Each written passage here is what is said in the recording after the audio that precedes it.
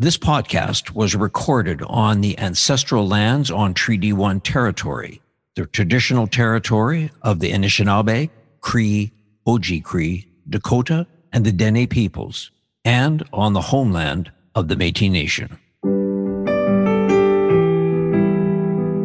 This is Humans on Rights, a podcast advocating for the education of human rights. Here's your host, Stuart Murray. Homelessness. In 2019, Parliament passed the National Housing Strategy Act. The Act recognizes housing as a human right, and community organizations and governments to reform housing laws, policies, and basically create a human rights perspective on all of those laws and policies. And it was to involve communities in a meaningful way. I am delighted today to be joined by Melissa Stone.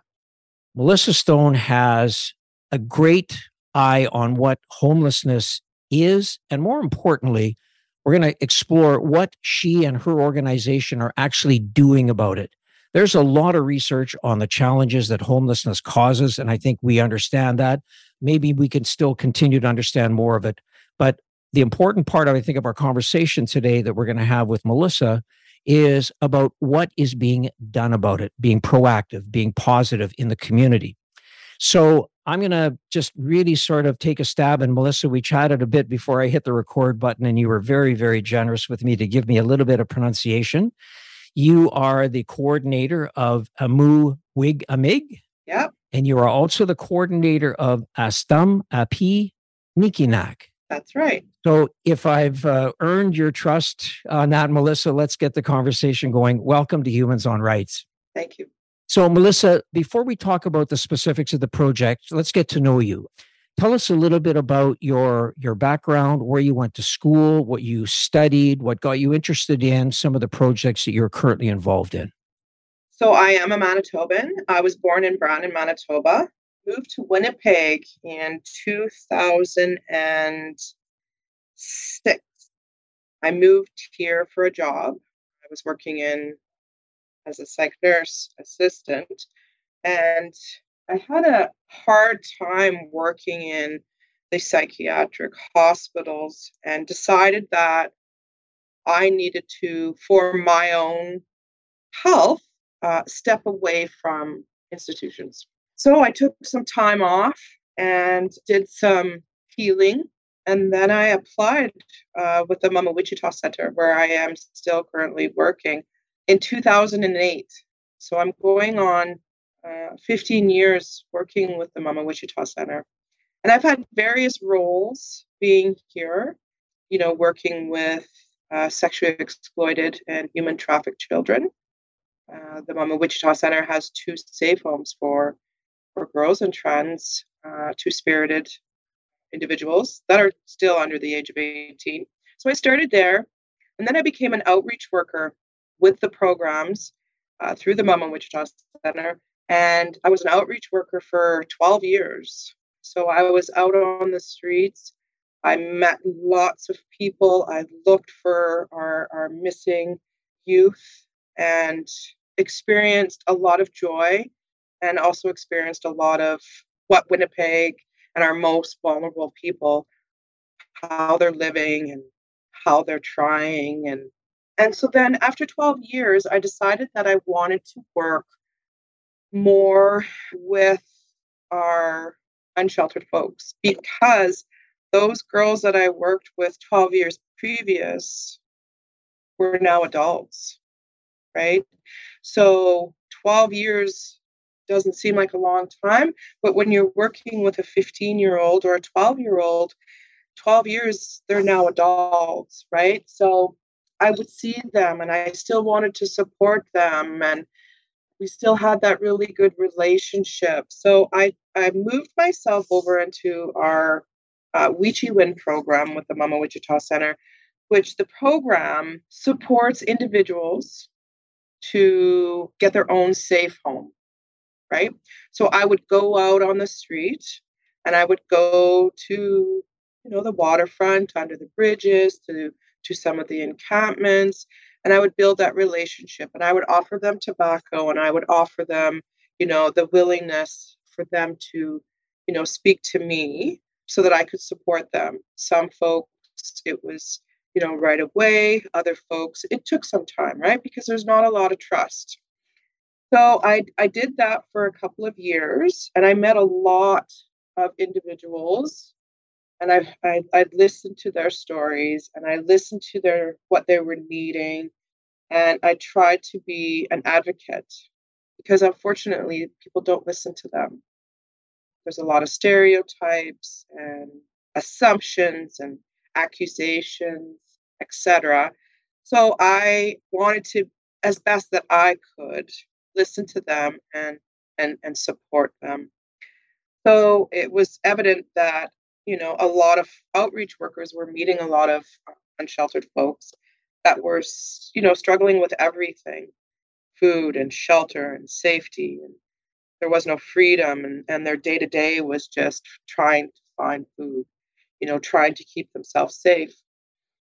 So when the encampment started to be torn down, a few people decided as a community that we were going to partner together, and we were going to listen to them, and we were going to do what folks wanted us to do. So we had a day of offerings to individuals to come, to have some food, and to write down what they needed. And what came out of that was that they don't want to leave their family on the street. They become family. One fellow said, we really need like our own village where we can still support each other, but feel safe, have the love, have some food, but still have each other. Because a village is all about family and love and support. So what came out of that, and listen to what they said, was and is Astama Pinikina, which means come sit at our home. And our elder, Charlotte Nolan, I offered her tobacco and asked that she please help us find a name for the village. So she smoked her pipe for 4 days, and on her third night, it came to her, and this man was sitting on one of the trees behind Thunderbird House. He said to her, Astam, which means come. And then when she walked up, he said, Apiniki, which means welcome to my home or house, however you choose. Yeah. So that's how we received our official name for the village. Yeah, that's amazing. So Melissa, thank you for sharing that. Let me just come back for 1 second. When you left Brandon, there's a part of who you are. You want to help people. If I understand correctly, you were an assistant for a psychiatric nurse. So, I mean, there you are, you're reaching out, you're wanting to help people. Let me just ask you, what got you there? What made you want to do that? What was part of your reasoning for wanting to reach out and help people? So I will be really honest. My mother also is a psychiatric nurse, and I grew up there. She worked at the Brandon Mental Health Center. While I was in university, I worked there while I was a student in the summers. So literally as a child, I was around folks who were vulnerable, and I watched my mom love them and support them and advocate for them. And you lived it. Right. And I loved it. And I always felt like if I could be that one person to someone that may make their day happy or may change the way someone is being treated, that would be good, right?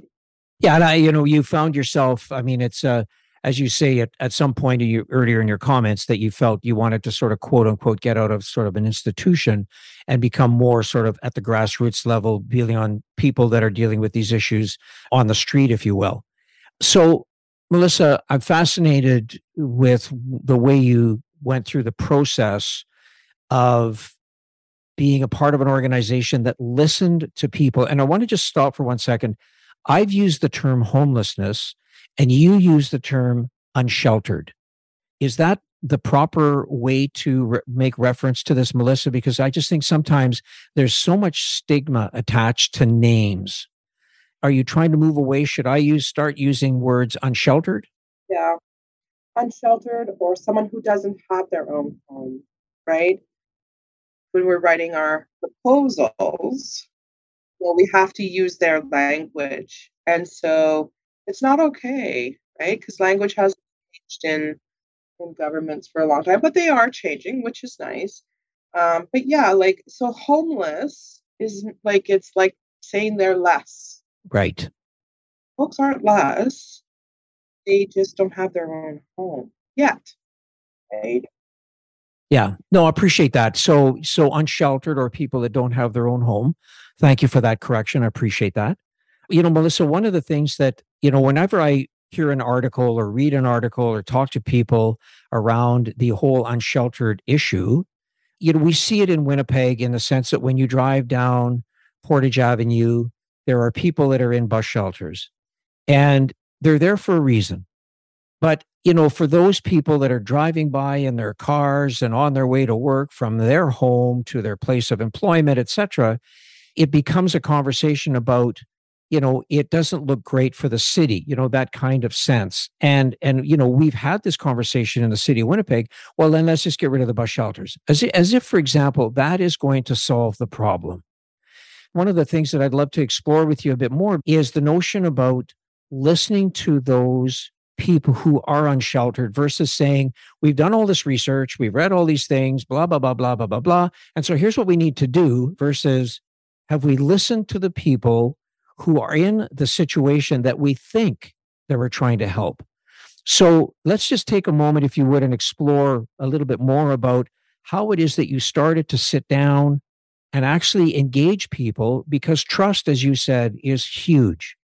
So, how did you engage the trust of these people to draw out what it was important for them so that they actually knew that, there's the old adage, oh, I'm here from the government, I'm here to help you. Yeah, I kind of heard that before, versus, no, we're listening and we are going to make a difference because you are.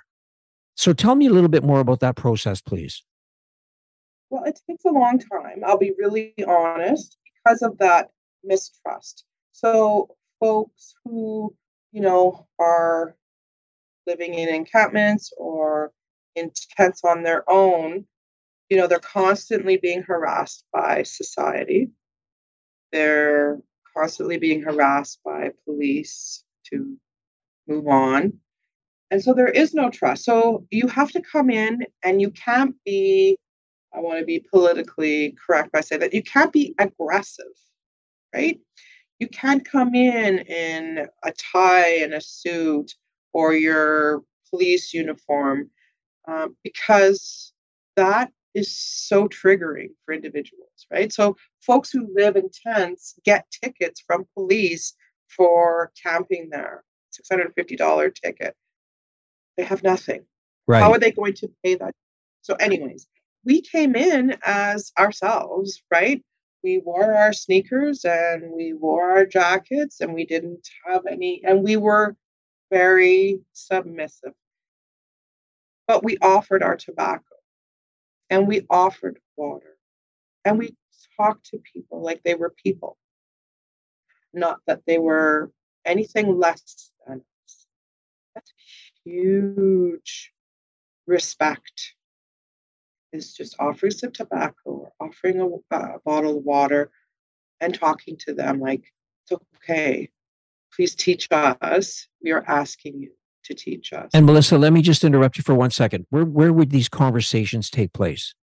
Well, we would go to the encampments and we would play our music so that they knew that we were not sneaking up on them and going to be like, hey, So we would play our music on our little phones. We would sing, drum, and we would go in and just introduce ourselves, offer. Right away, we offer tobacco. And that's how it starts. But we would consistently, every day, go hang out. And like I said, it takes a long time. So it's baby steps, right? And we didn't want to overbear them, if that's a word. We didn't want to process we were being any type of a threat or another barrier.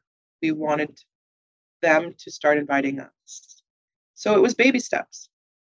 There must be an incredible variety of ages, variety of backgrounds of people that you're getting engaged with who are unsheltered. Did you find that there was always a common denominator in your conversations with those people? Lots of individuals of every age group who lives without a safe home. Lots of kids. I shouldn't say kids because I'm old, so I still think that 20-year-olds are kids.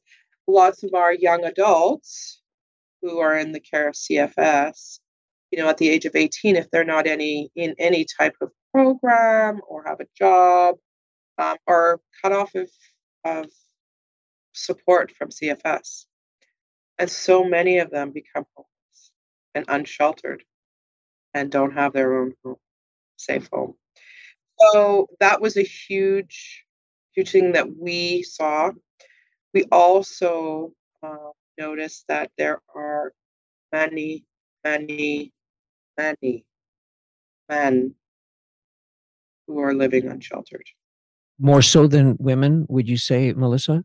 Well, the issue with that is women are trafficked and women are exploited, so they're kept more underground, right?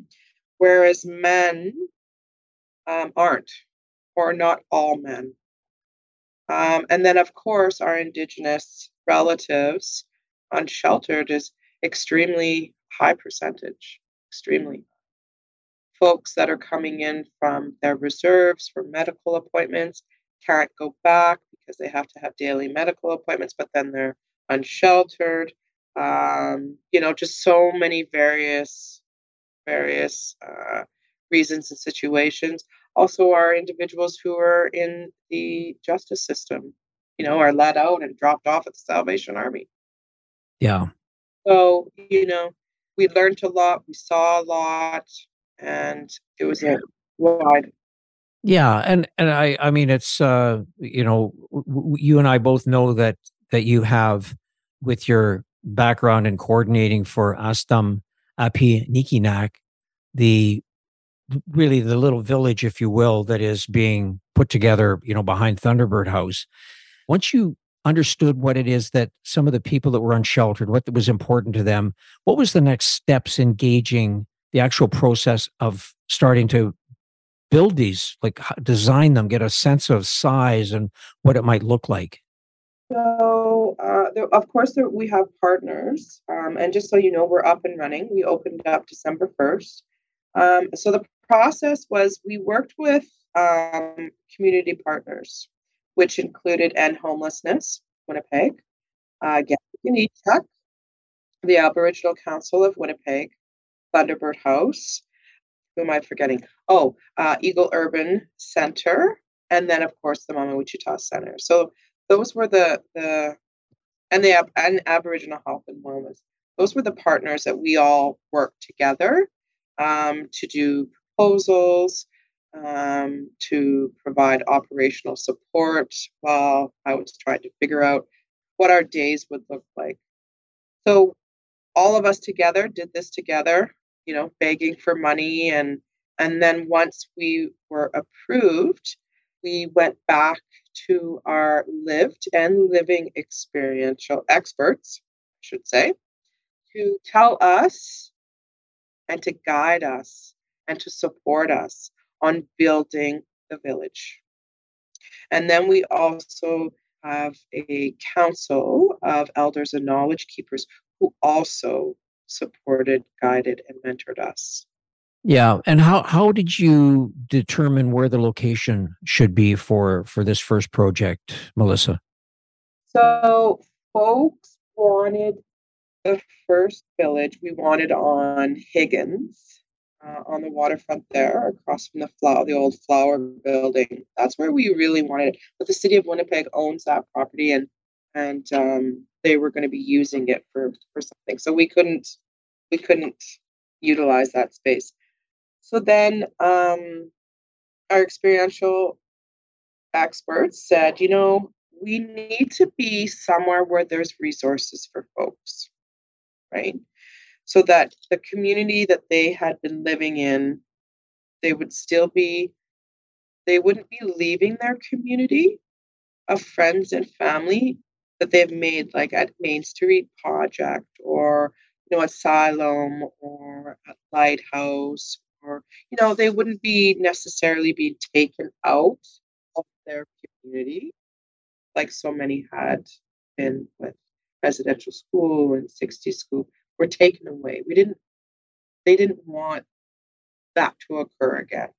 So we asked, of course, Thunderbird House, if we could build a village here. And they said, of course. So that's how that all came about. Well, because the fact is, as you mentioned, Melissa, that you are open and operating as of December 1st. So congratulations on that for sure. Melissa, talk a little bit about the structures and how each individual, and I guess at this point you call it their home, right? I mean, it is their home. So talk a little bit about what is in each one of their homes. So we have 4 accessible units for individuals who use a wheelchair or a walker, or have some mobility issues. So we have 4 accessible units in 18 bachelor suites. Each person gets their own home with their own key fob that only opens theirs and can't open anyone else. So it's specifically just for their home. Our lived and living experts wanted to make sure that this was going to be their home and that they were going to be safe in their own home. So we have a lodge, which is where we have my office and a staff office. We have a commercial kitchen, and we have a small clinic room. So we have partnerships with Aboriginal Health and Wellness and Dr. Barry LaValle. We also have a huge programming room where we run programs every day, all day. And then we have a cultural room for our cultural mentor to have one-on-ones with individuals who need it and want it. And then we have all of our medicines in there.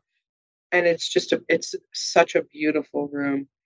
And then circling around the lodge is all of the tiny homes. We are 24-hour staffed, 7 days a week, 365 days a year, because folks need support. And some folks may not be able to sleep at night yet, so they need support then. Some folks may, sleep all day and then need evening. So it was really important that we had the 24-hour support for individuals as they're transitioning from such unsafe on the streets to being here and, transitioning into feeling safer. Mm-hmm. How, Melissa, do you decide who could become a resident? I mean, you've got 22 units in total, which is fantastic. And, I don't look at this to say that you alone have to solve all the problems of the world. You're making a difference in a huge way in providing 22 homes for people. We know that there's many more people that require the kinds of care that you are providing at Astam, Api, Nikinak. How does it decide who can become a resident?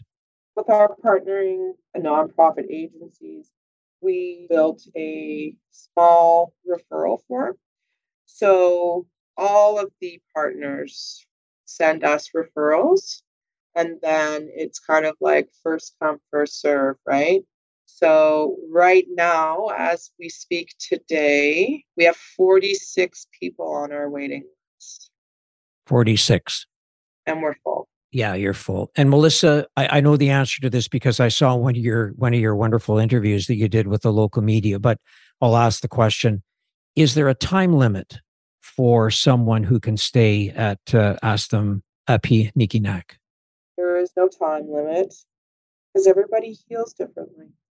Is the decision for a resident to say, I pick a time, I'm just going to say 3 years, that during that time, there's been a really amazing healing process, that they're becoming more confident, potentially, if that's the right word, about who they are and who they want to be and where they want to go. Would they come forward at that point and say, I think I'm ready for the next step in my journey? And if that's the case, is there still a support mechanism? Because that's still a massive leap to take.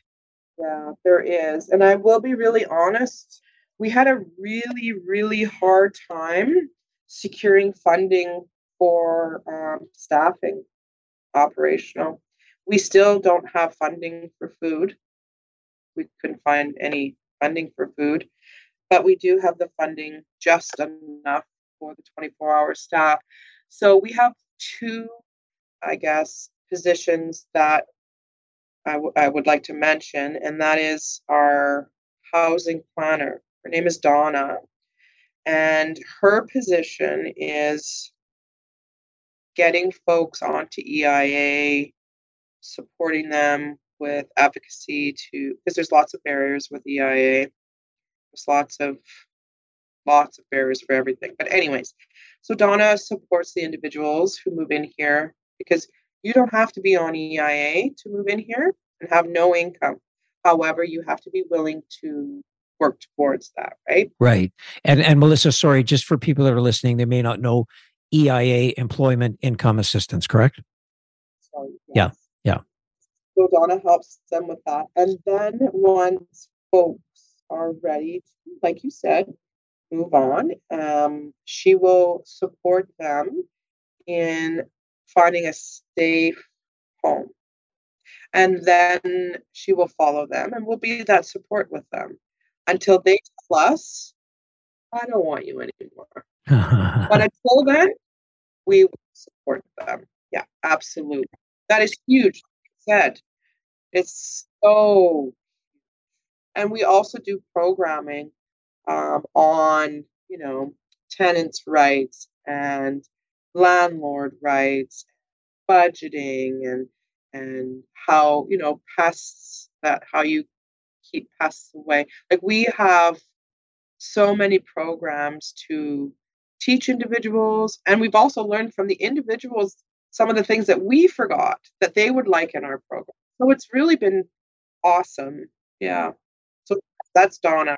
Yeah. Well, again, it just shows you some of the thing, the humans that we have in this city that, there's so much caring. I mean, there's so much more to do. I get it, but there's so much caring. You talk about somebody like Donna, who I don't know, but as you talk about her, obviously such a pillar for making this all be a success. But, it occurs to me, Melissa, that some people may find themselves in their own home in Astam, P. Nikinak, that they see a stove and they don't know how to use it. I mean, those are just some of the things that so many of us take for granted that, these are just realities of people who are unsheltered and given their first opportunity. So there's so much integration, I'm sure, that is part of this process. There's lots of grief. We didn't know this is something that we learned is that when folks are leaving their family in encampments, folks are grieving because they're missing their family, but they're also feeling shame by leaving them and knowing that their friends and family are still freezing outside and they have a warm home. Because people who are living unsheltered and don't have their own home are wonderful, loving people, Stuart. Mm-hmm. They're so caring, so humble, and have the biggest hearts. So when they move in here, they feel like they're doing wrong by leaving their loved ones out there. So it's difficult, right? So we have programming on that. We also do a lot of cultural ceremonies. So we do pipe ceremonies and we have sacred fires. Um, and we do some grief sharing circles and shame, feeling shameful. Lots of one-on-ones and lots of like folks just hanging out by the fire and sending prayers with our tobacco ties and just asking so many questions. And but the folks here are coming together as their own now and supporting each other, right? So if a person is feeling not so great, they'll go to David, who's our cultural mentor, and say, we need to have a fire, so and so. Okay, let's do it, So it's really great that folks are starting to look out for each other here, right? Right. They still haven't forgotten about their family that's out there, but at least they're able to go and see them and maybe give them some warm blankets or some food, and then come back and then have a safe space to release that heavy energy that they're feeling, right? Mm-hmm. Two questions, Melissa. Just, is there an expectation? I mean, somebody who's unsheltered, they're not able to afford food or any, I mean, so the cost of having someone come off being unsheltered to now having their home, how did you manage that financial process? What is there a relationship between the individual and their home, or how do you manage that? So our construction started right when COVID started. Perfect. So Yeah. Perfect. we ran out of supplies and money rather quickly due to the increase in everything and then the lack of supplies that we were getting. So we had some time to build really good relationships with the RTB and the RTA folks, relationships with employment and income. So we built some really strong relationships, and they were so more than willing to support us in anything that we asked, in any way that we could make our village minimal barrier for folks. So we also are in partnership and relationship with the Canadian Mental Health Benefit for individuals. So we built that with that relationship. So it was all, it was really sad that we weren't able to open quicker, but it allowed us to build some really strong, supported relationships so that we were able to move people in as quick as possible and then get that rent paid. Nothing comes out of their pockets, nothing. We only charge what the folks receive from whatever they're under, right? So that could be disability or EIA or CPP, or they're working and unsheltered. And then the Canadian Mental Health Benefit, they were so gracious to allow us, because most folks, including myself, I'm not ashamed to say, we have mental health issues, right? Where it's managed either by, for myself, it's managed by a doctor, but for someone who's living unsheltered, they don't have a doctor and they don't have the ability to get to a doctor. So some of them are not able to be treated properly and get proper medical. So we built that relationship. So now we have them supporting us. Melissa, just at the beginning, I think you said that you had this amazing relationship with, and it was an acronym. I hope I'm getting it right. RTB. Sorry, the Rental Tenancy Board. Okay. And then the Rental Tenancy Act. Right. RTB, RTA. Fascinating. I mean, it's amazing. I want to pivot just a moment to talk about another project that you are very much involved in. Again, it was in the news, very much looked at, and I'll just, I'm going to use the term sort of a public washroom, but it has a name, and you've taught me that it is AMU Wigamig. And I want you to talk a little bit about that, Melissa. So anybody who's driving down Main Street will see this project. Describe it physically and then talk about some of the elements that you're providing with that project as well. Winnipeg is actually owned by the city of Winnipeg, and it's a 3 shipping containers high, right beside the Salvation Army, in between Salvation Army and Thunderbird House. It's on the Thunderbird House land where we are. And so it's a peer support resource for folks who are living unsheltered or don't have their own homes. There was a very high need, especially before COVID and during COVID, that folks didn't have anywhere to use a washroom. And there's no public washrooms in and around here. And, the only place to use a washroom is in the 2 bars that were here. And it was a need. However, we didn't want it just to be seen as a washroom. We also wanted to provide some programming for individuals.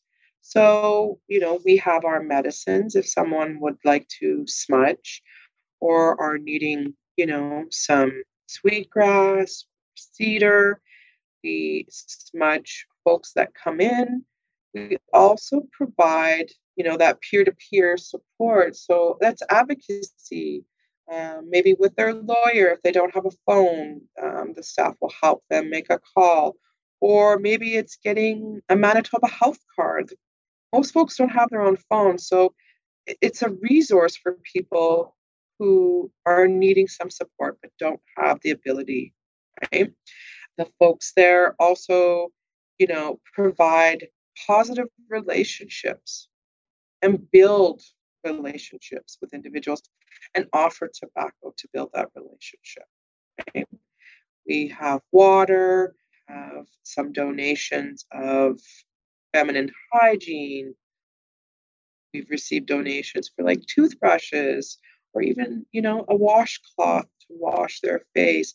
Folks don't have much of anything. So it's another really cool project where we're, supporting and advocating, building those, relationships to support folks who are living unsheltered. We also hand out harm reduction, may it be condoms or clean needles, pamphlets to apply here at Mikinak.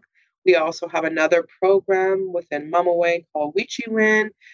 They'll call them up and say, hey, do you have room for, so, and then they call around also to any of the shelters to see if they have any spaces for, an individual if they need somewhere to stay at night, right? So harm reduction just isn't handing out clean needles and pipes and naloxone.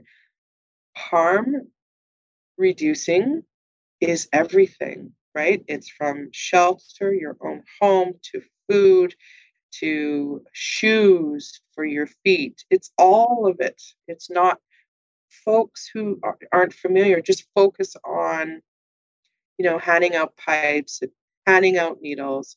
It's not just that, right? It's clean underwear. It's a toothbrush. It's condoms. It's, just a phone to call to make a doctor's appointment. That's harm reduction. Yeah. So, Melissa, you've really had a tremendous opportunity to be a leader working with others to advance solutions as opposed to bringing, a lot of times we hear that here's the challenges, we've got the research on the challenges, and that's important. It's important to have that information. But, so often it sometimes stops there and it never finds its home. And so what you and your team have done is you have brought the solution forward. And I guess I'd like to, get your sense, Melissa, if anybody who's listening to this podcast, what would you like them to take away as the most important element of trying to understand, and I'll just say the word understand because you have to understand to be educated on it before you can take action.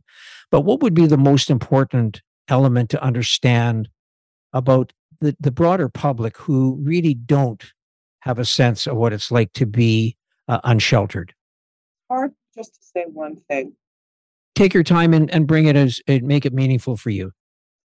Quote from the team lead, Adam Wiggling, always says to me, treat people like they are people. And so because I'm a heart person, I always, sometimes this is good and sometimes this is bad. I always try to speak from my heart. And I will tell you, don't be afraid. Don't be afraid of anything. And speak to people like you would speak to your own children or your own grandchildren, that they are your relative. And show love. And don't be racist. And don't be presumptuous. And don't assume, because it's not that. Nobody says, I want to grow up and I want to be living in a tent when it's minus 50 out in Winnipeg, Manitoba. It's not a goal for anyone. I'm going to leave it at that. Yeah. Okay. Melissa Stone, thank you so much for sharing who you are and sharing what you have been doing working with Astam Api Nikinak, making a difference here in the city of Winnipeg and providing leadership and providing solutions to something that I have learned that the term is unsheltered. And that has been something that I've learned from you. So thank you for that. And thank you for taking time to have this conversation with me today on an issue that is hugely, hugely important to us as a society. So thank you for your time. Thanks for listening to Humans on Rights. A transcript of this episode is available by clicking the link in the show notes of this episode. Humans on Rights is recorded and hosted by Stuart Murray. Social media marketing by Buffy Davey. Music by Doug Edmond. For more, go to humanrightshub.ca. Produced and distributed by the Sound Off Media Company.